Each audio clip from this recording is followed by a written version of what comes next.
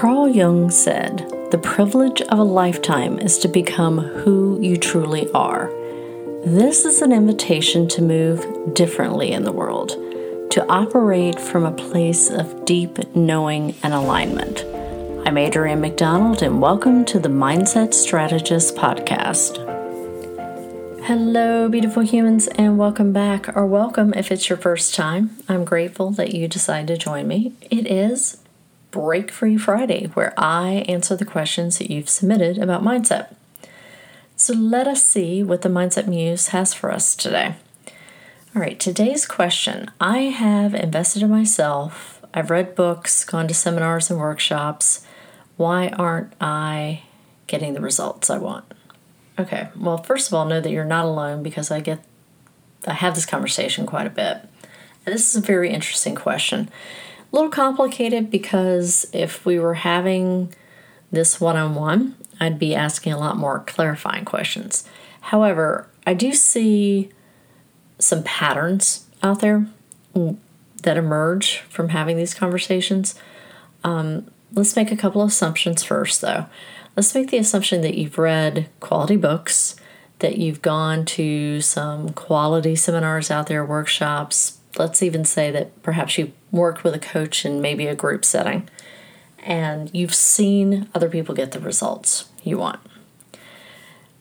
Fundamentally, there's something you're not embodying that you need to embody in order to receive or get the result you want. You're not operating in a way that you need to operate to receive or get the result you want. Now, why is that? Well, that means there's some block around it. Now, there could be a whole list of reasons of why that block is there. It could be the way the information was given to you. People develop consciousness awareness in different ways. You might not have heard something one way and another person did and internalized it quicker.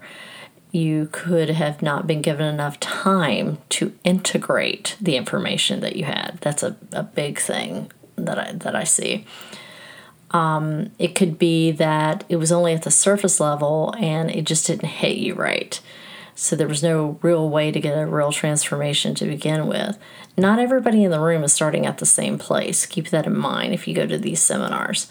You could have energetic density around you from past toxicity, trauma, baggage, however you want to define it. You also could have been or could be reluctant to look at your shadow side or integrate your dark side. Those are some general ideas, but the root is still the same. There's something you're not embodying to get to the result that you want.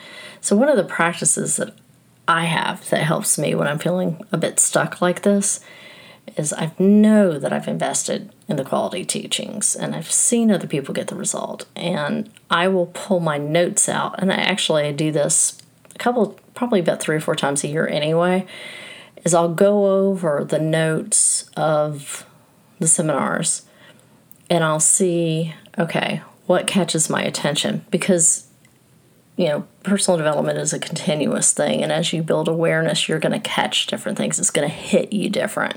So it's like, okay, what is the 1 or 2 things I can glean from this that I can put into action right now, that I can embody more? What do I need to integrate more? How can I take this a little deeper?